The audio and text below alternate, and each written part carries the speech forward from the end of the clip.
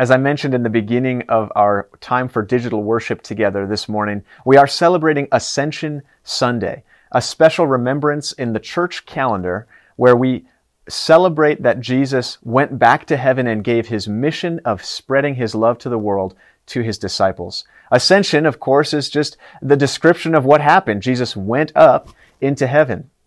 And so we use that word to signify and to make special this day in our time as Christians throughout the church year, Ascension Sunday. But the Word of God, the Scripture that we're reflecting on this morning in this message, comes from a time before the Ascension.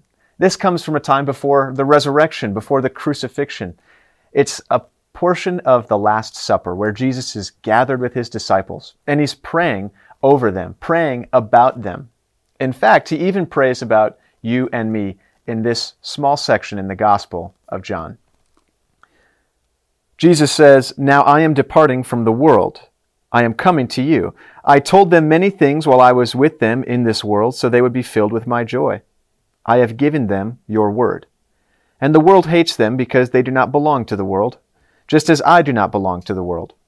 I'm not asking you to take them out of the world, but to keep them safe from the evil one. They do not belong to this world any more than I do. Make them holy by your truth. Teach them your word, which is truth.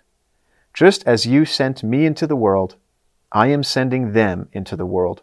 And I give myself as a holy sacrifice for them so they can be made holy by your truth. I am praying not only for these disciples, but also for all who will ever believe in me through their message.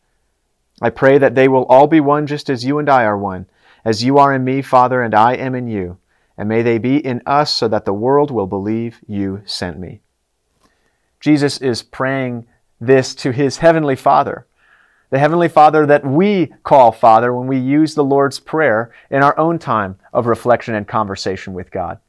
And so Jesus is asking that his heavenly Father would keep safe his disciples, but also sustain them in the world as they spread the message of the gospel, the good news of God's promises throughout the whole world, starting in Jerusalem where they were gathered that night for the Last Supper, and spreading across Asia Minor, that Middle Eastern part of the world, into Europe, into Africa, into Asia, eventually across the oceans, even to North and South America. We can look at the world today and realize that God the Father answered his Son Jesus' prayer when we see steeples and churches and gatherings of people singing God's praises together, believing in the promises of Jesus. It's interesting, though, that this prayer comes from Jesus at this time, right before his death. Because I imagine that as the disciples heard this prayer, they got pretty enthusiastic about the message and the mission that they had as Jesus' disciples. But in a course of 24 hours, they would see their leader, their teacher, their Savior hanging on a cross. And it would feel like God had given up on them. The disciples received this message, this prayer from Jesus that was inspiring them for action. And then in just a day, it would seem like everything was pointless, fruitless, worthless.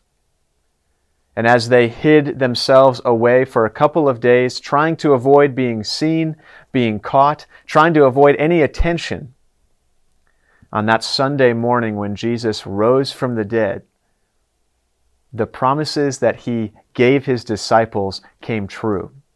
In that moment of resurrection, in that fulfillment of God's promises, the disciples learned that they could count on the promises of Jesus. They could count on the prayer that Jesus prayed over them that night. So even though it seemed like Jesus had lost the fight, it seemed like he had been overcome by the evil in the world at his death on the cross, when he rose from the dead, the disciples knew in their hearts that Jesus' word was the truth and that his promises and prayers for them mattered. You'll notice at the end of the reading there, Jesus says, "I'm not praying only for these disciples, but also for all who will ever believe in me through their message." There isn't some other group of disciples that Jesus commissioned to send his word into different parts of the world. It was those 12 guys. And from that small group of leaders, the faith grew and covered the whole world.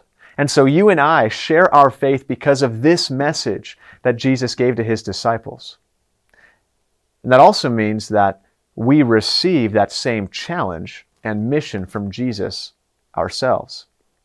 His prayer that God the Father would keep them safe in the midst of a dangerous world wasn't just for those 12 disciples, it's for you and I as well. And the challenge that we have to share the gospel, to share the good news of Jesus' love with the world around us, that is for you and for me too. And we face our own challenges in that as well. You see, when we look around at the world, we hear about churches closing, we hear about scandals in leadership, we hear about schools not making it, and it can feel like it's a losing battle. It can feel like it's not worth the effort.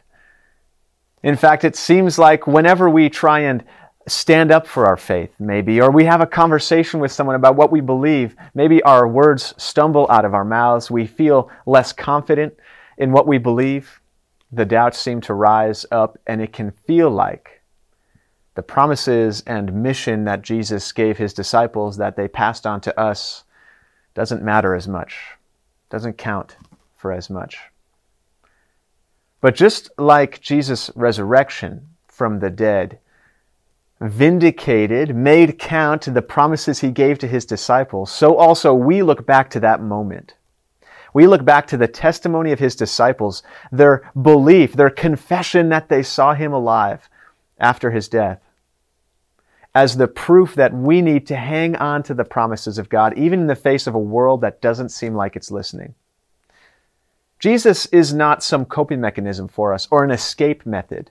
We're not just waiting on the day that he takes us home, although we do wait in joy for that day. We know that the days that we are still here, he has a purpose for us. He has a mission for us to continue to share his love with the world around us. Yes, even a world that doesn't seem like it's listening. I'm reminded of this quote by an old English author, G.K. Chesterton. He was writing books about belief, Christianity, theology in the early 20th century. And he said this when discussing the idea of optimism versus pessimism, the idea of, are things getting better? Are things getting worse? Do we give up hope? Do we stay enthusiastic? Well, he said this: a Christian needs to hate the world enough to change it, but he must love the world enough to find it worth changing. You see, I hear in that quote the conviction and the love that God has for the world, because he saw us in a broken state. He saw the world imperfect, turning away from him. And yet he knew that it was worth it to him. He loved us enough to send his son into a world that would ultimately reject him. And yet through that rejection, he would rescue the world. And so you and I now are sent into this world, not simply to eventually escape it, but to be a part of God's work in it. We have words that we say, actions that we carry out, an attitude that we carry with us. And all of that is a way that God can be using you and I in his mission to spread his love to the world. How will you share his promises with the people around you? How will you show that God's love is not something that you just receive to make you feel better, but is something that you can distribute to the people around you, something you can give out to a world that doesn't think it needs it? On those days where we feel most like giving up, we remember that God did not give up on us. And in fact, he will always hold us strong, hold us steadfast in his promises. We can count on him. And also know that Jesus' prayer for his disciples, it counted for them, and it counts for you and me. That God would keep us safe in this world, but also be using us every single day to share his love with the world around us. That's our mission as Christians. That's what we get to do as Jesus followers. And so here at Shepherd, as we lead people to follow Jesus, I encourage you to look at all those different opportunities in your life, all those conversations, those interactions, and know that that's an opportunity for God to use you to share his love with the world around you. Amen.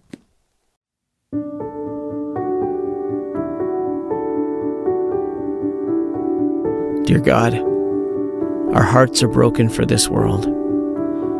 The hatred is palpable, the division undeniable, and the pain runs deep.